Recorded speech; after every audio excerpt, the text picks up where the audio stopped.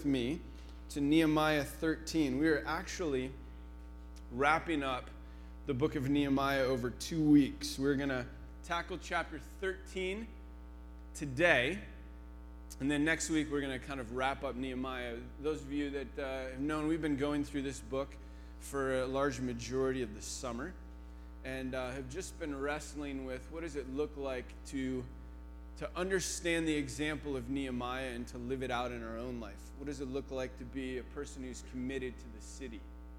What does it look like to be a person who's willing to get involved in the lives of others, to invest for the kingdom? What does it look like to step into some unknown thing and to build, to construct, to be a part of something that is beyond ourselves? So as we jump into chapter 13, let me do a quick recap of the book. We start off in chapter 1, and Nehemiah gets a visitor. He's in Susa. He's hanging out with King Artaxerxes. In fact, he's like right by him all the time because he drinks and eats the food before Artaxerxes does. That way, if he falls over and dies, then Artaxerxes gets a different dinner. Okay? So Nehemiah is playing that role. He's kind of like a bodyguard. He's protecting the king. He's around him all the time. And his brother comes to visit. His brother shows up and he says, brother, we got some bad news. Jerusalem's city lies in ruins. Its walls are destroyed, and its people are faithless at this point. Nehemiah is so struck to the core at that moment that he begins to weep, tears his clothes, he throws ashes on, he's sad, he's distraught. Now the weird thing about this is that this wasn't new news to him. It wasn't like this happened a week or two before. It actually happened 134 years before.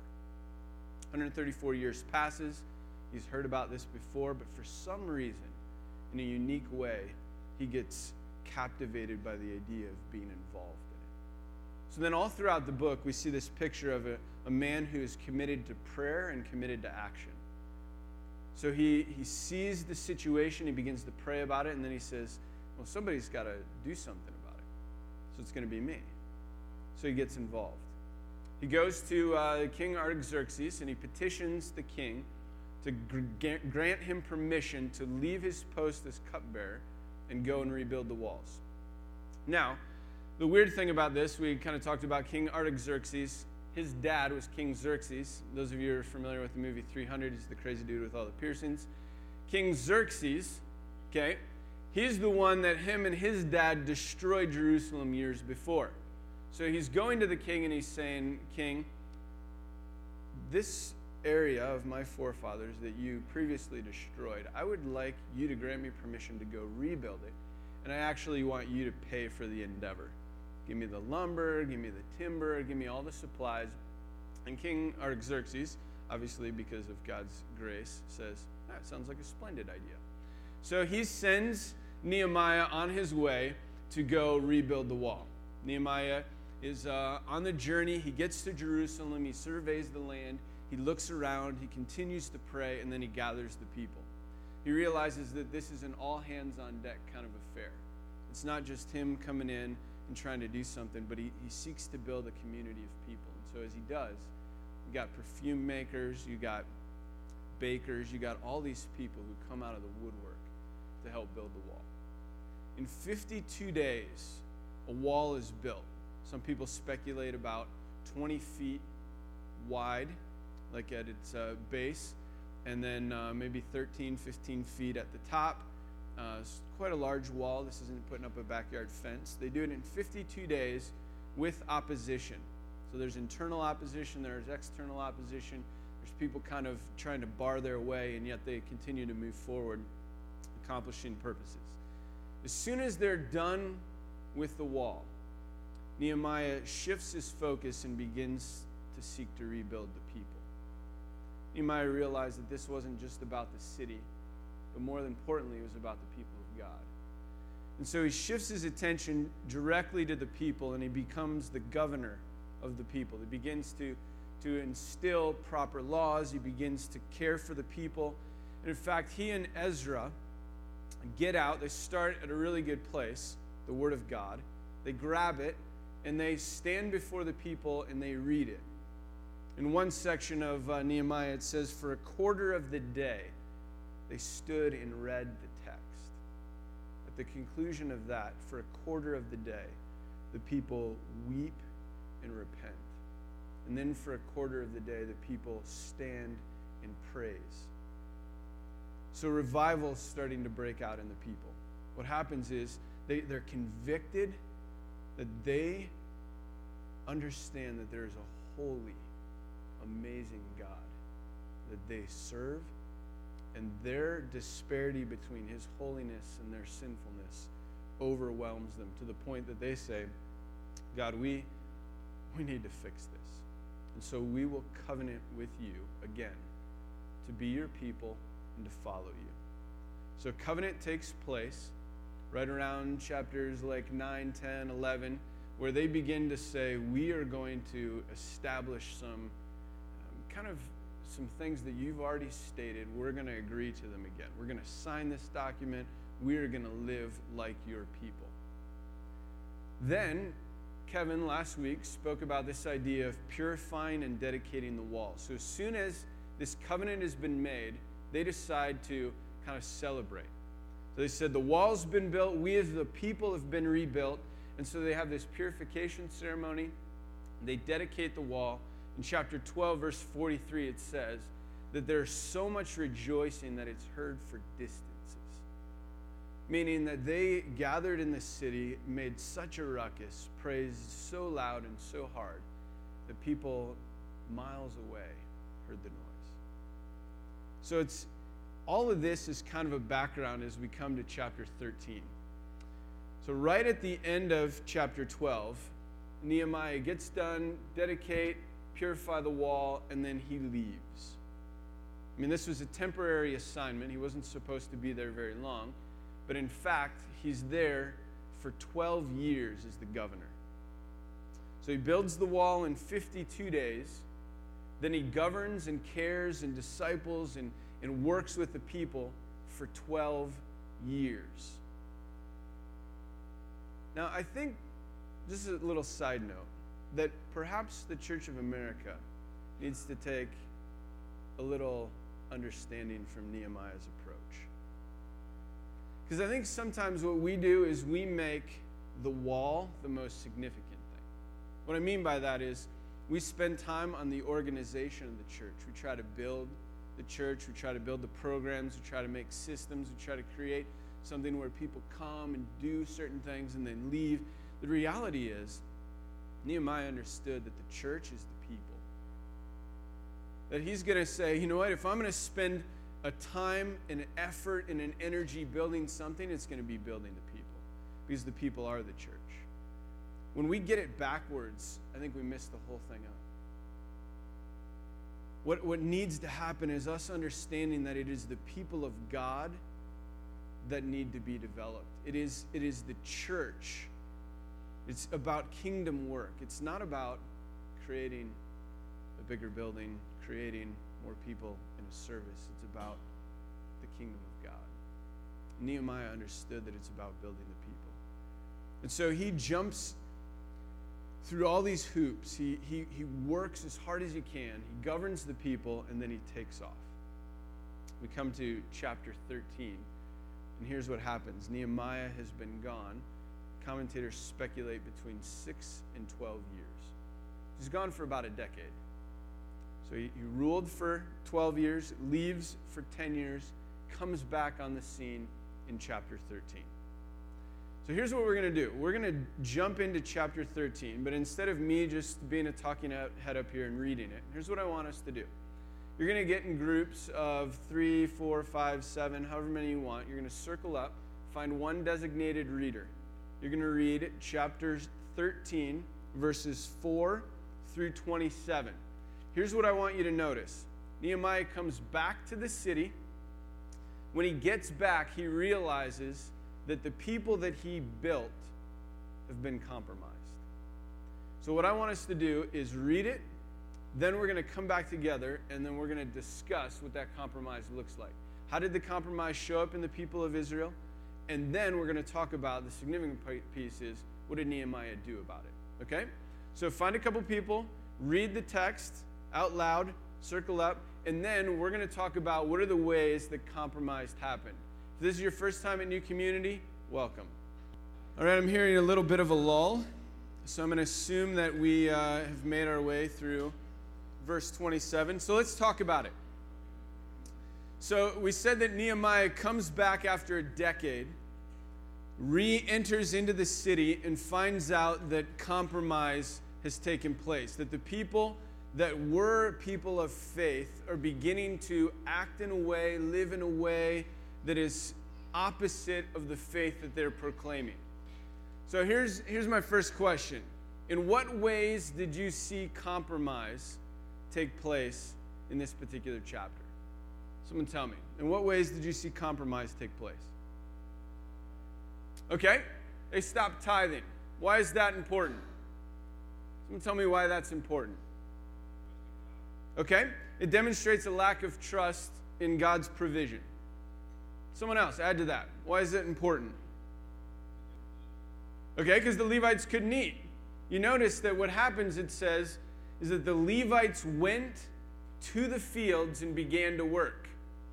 The reason they had to go to the fields is because they had to feed their family. The reason they had to feed their family is because there was no food or tithes or offerings or anything coming in for the Levites, who were supposed to be the people leading the nation to worship and follow Yahweh.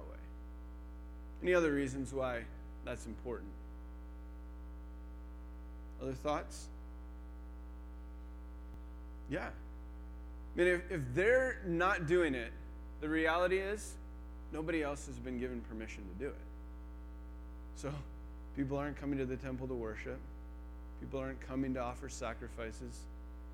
People have begun to neglect their faith as a result of a lack of giving. Okay? So what's another area of compromise? Okay? Sabbath. They neglect the Sabbath. Why is that important? What's the significance of that? Or why is that a problem? Okay, it's a day of rest. Good. What else? Yeah, they're conforming to the culture around them. Good. I mean, they're a unique people who God has said, you specifically are to set aside a day to honor and remember me. A day for me. And they're going, well, I mean, God, that kind of makes sense, but there's a lot of profit to be made on Sabbath. I mean, we could just keep work another day, got more in the bank. This is good, right? Why else is that a problem? Any other thoughts on ignoring the Sabbath? Again, yeah, there's again a lack of dependence on God's provision. Another idea would be this, that they stopped seeing themselves as human beings and rather began to see themselves as human doings. Don't we do that? I mean, we quickly shift to, you greet someone, say hi to them. Maybe the second, maybe the third question is, what do you do? It used to be that we asked people who they were. Who are you? What family do you come from? Where do you live? Now one of the first questions is, what do you do? You begin to be defined by your doing rather than your being. This is another issue for the people of Israel. Okay, so give me a third one. What's the third area of compromise? Yeah. Okay, lust. Yeah, they married outside of the culture. They intermarried with foreigners. Why is that a problem? I mean, it doesn't seem that big a deal, right? I mean, they were probably really beautiful, probably worked out well, probably less dowry expense or something. I mean, who knows the whole, but, you've got an issue. Why? Why is it a problem? Okay? The biggest issue is they began to be so intertwined with the culture around them. In fact, the point that Nehemiah makes in the text is the kids don't even speak the language anymore. They don't carry the customs any longer. They are not distinct as a people group. they've begun to look just like the culture around them. Compromise has set in. Any other, one kind of final compromise that at least stood out to me in the text? Yeah. Yeah. Tobiah is living in the temple. I mean, what they do is they go in to the sacred area of the temple. They clean out all the sacred items that would be used for sacrifices, that would be used to set up the temple. And they go, hey, Tobiah, you're an opposer of God. You're an opposer to the plan of God. Why don't you just move in? Why don't you set up shop in the temple? Now, this is a problem not just because of the lack of sense that makes, but this is a problem because you realize the people then had a different understanding of the temple than we do of this building that we meet in.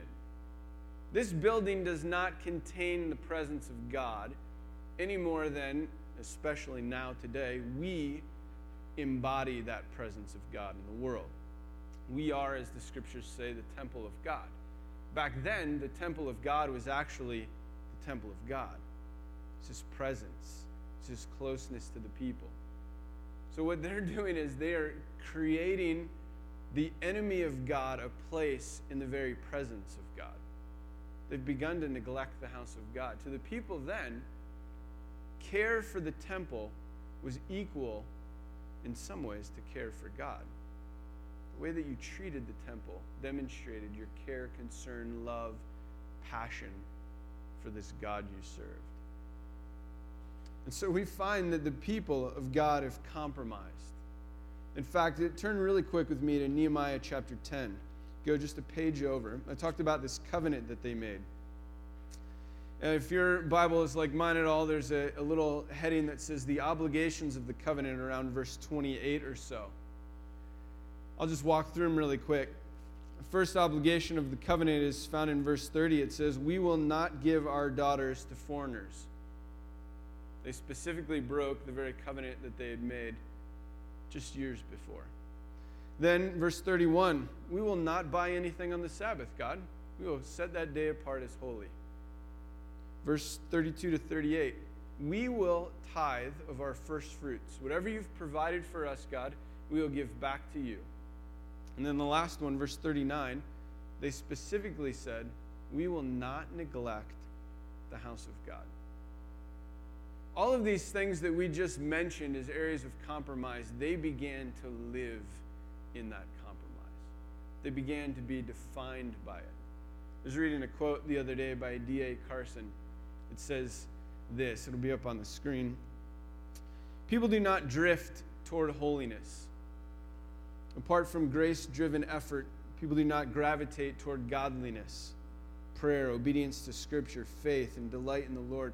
We drift toward compromise and call it tolerance. We drift toward disobedience and call it freedom. We drift toward superstition and call it faith. We cherish the indiscipline of lost self-control and call it relaxation. We slouch toward prayerlessness and delude ourselves into thinking we have escaped legalism. We slide toward godlessness and convince ourselves that we have been liberated. The people of God were drifting aimlessly, not toward holiness, but toward a lack of passion for God. I started thinking all week long, what is it that causes us to drift like that? What causes us to compromise? And I'm convinced it comes down to disbelief. It's really an issue of belief. See, a lot of times what we talk about is the issue of circumstances. That circumstances come into our life, and those circumstances dictate the actions we take, right? So this thing happened to me, and I had to respond the way I did, simply because of the circumstances.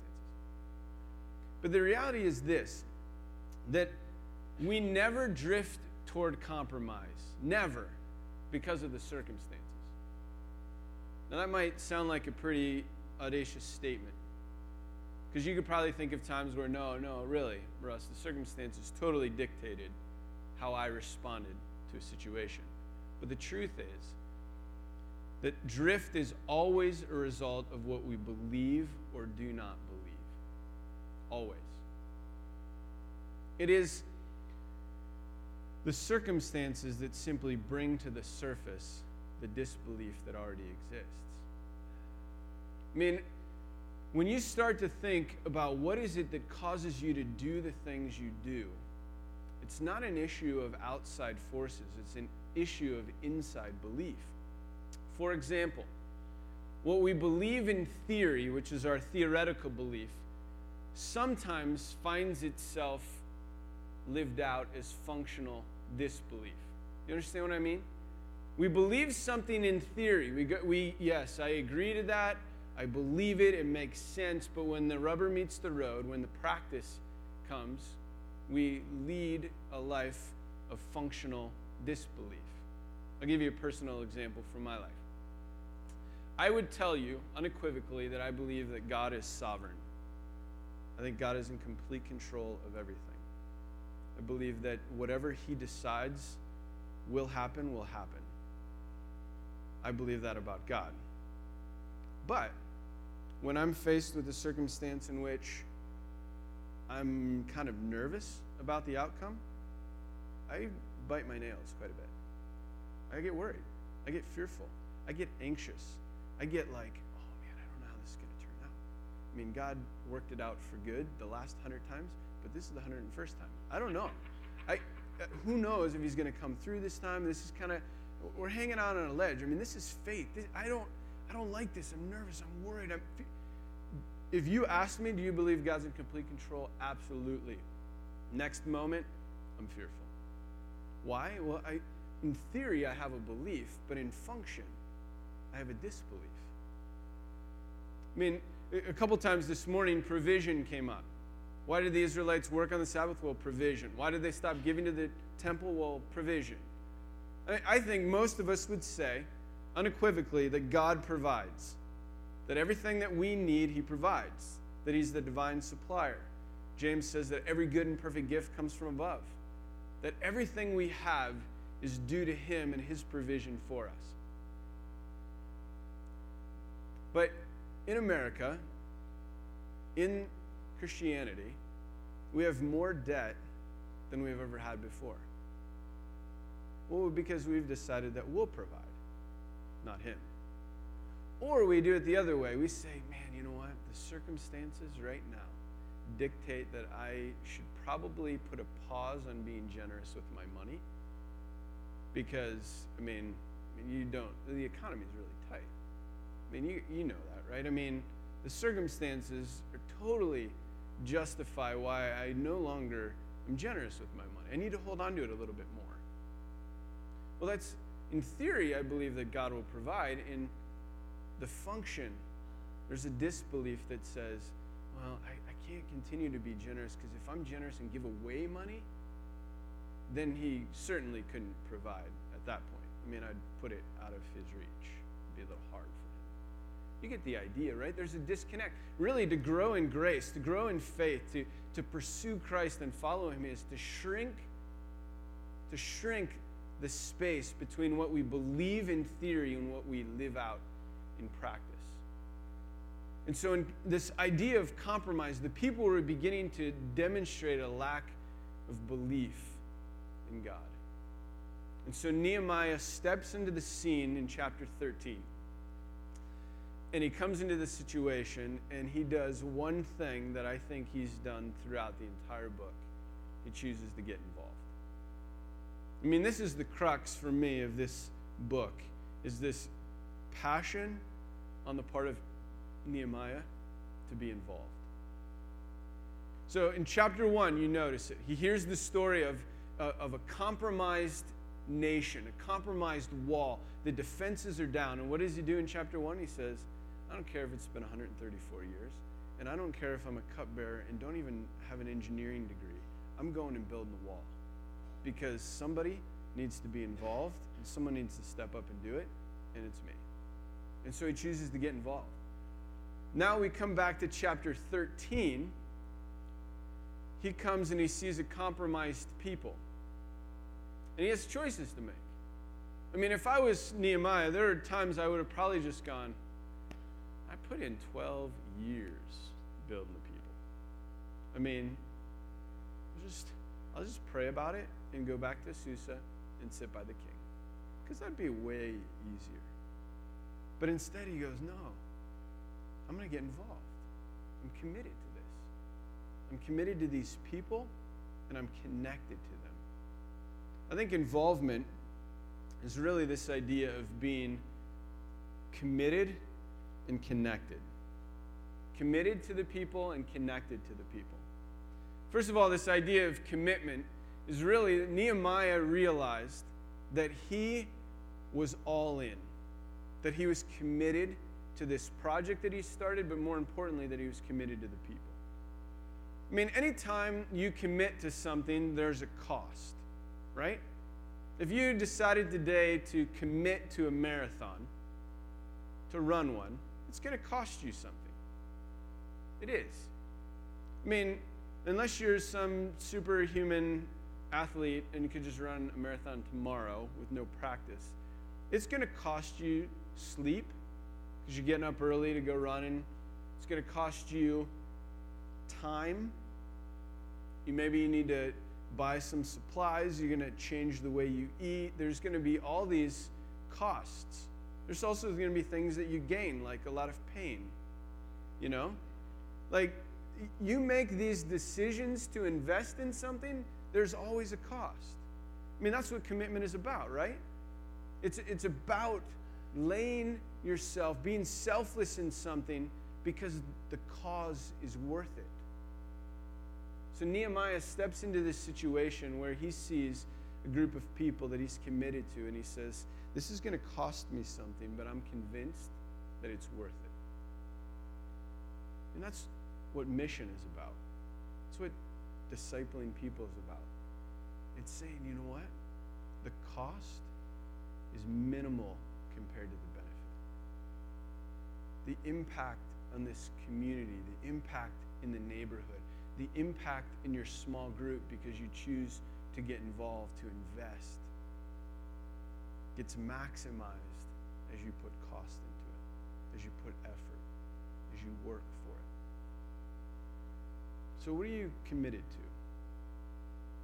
If you took an inventory of your life, what would people say is your commitment? What are you investing in? How are you involved? Nehemiah was a man that walked into a situation 10 years later and said, I'm committed to this. But I think he also walked in and he says, you know, I'm connected to these people. I've decided to attach my life to their life, and we're connected. He invested in a way that said, you know, we're a community. Now, I think we live in a society that sees community, just like we see a lot of other things, as a disposable society. I mean, we live in a disposable society, right? I grab something, I use it, I toss it out. I grab something else, I use it, I toss it out.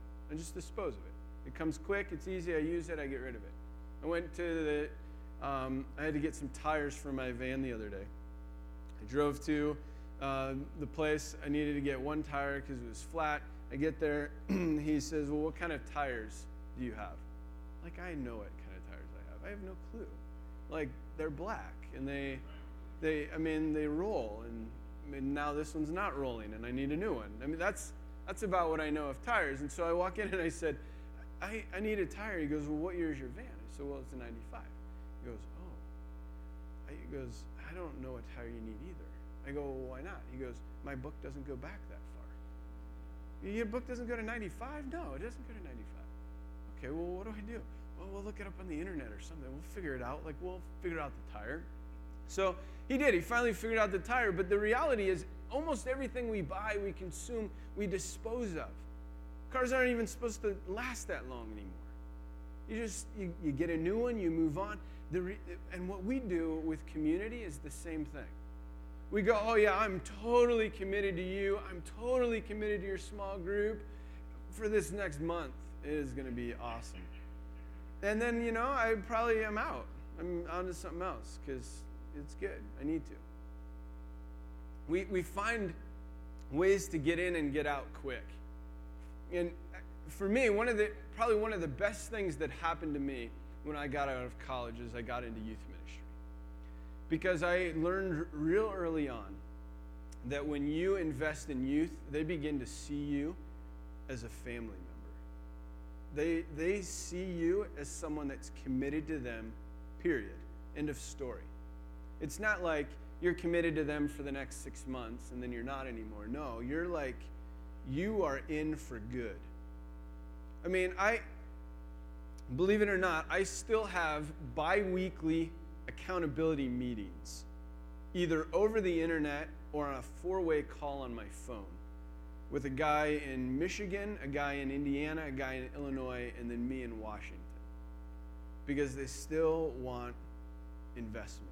They still want to be involved.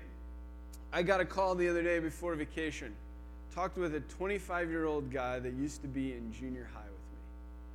I mean, this is a guy that I spent time with, went, like camping with him. I played soccer with him. I coached him. I did all these. And he just wanted to tell me for over an hour where he was at in life, the decisions he was making. He wanted my advice on whether he should have this roommate or not. He doesn't see this as a relationship that ended. He sees this as a relationship that will last forever, because that's what being connected to someone means. I think being connected also has this idea of actually being known. Did you notice in the text that Nehemiah probably was not the most popular guy during this little phase of his life, where he walks in to the scenario and he says, okay, you're selling on the Sabbath. I'm going to put the walls up, closing the gates. I'm putting guards there. You're not buying anything more. Because I know you enough to say to you, no, we're not doing that. That's not what we committed to. Then you're marrying foreigners.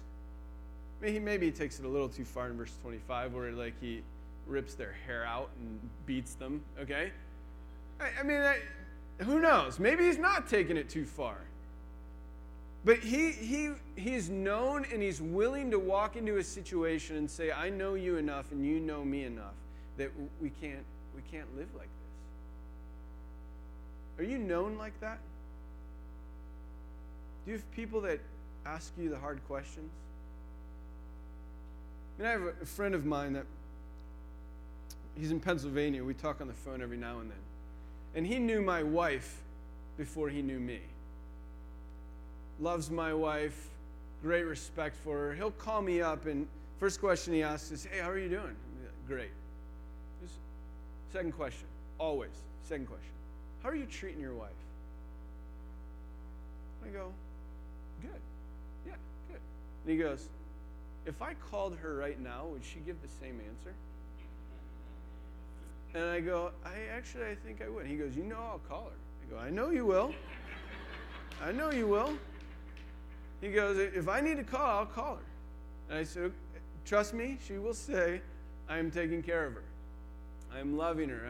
But you know what? The second question, he's asking. He's asking the hard questions. I have another friend the other day. He's from Indiana. He called me. He goes, how you doing today? And I go, oh, it's great. I'm having a great day. He goes, second thing he said, he goes, you're a liar. I go, what do you mean? I haven't talked to you in 3 weeks. What do you mean I'm a liar? He goes, talked to your wife earlier today. I go, are you serious? He goes, yep. She called me. And she just told me, what's going on. And so I'm calling you. And at first I'm like, you jerk. And the second thing, I am so glad you called. I'm so glad. Because you're going to ask me the hard questions.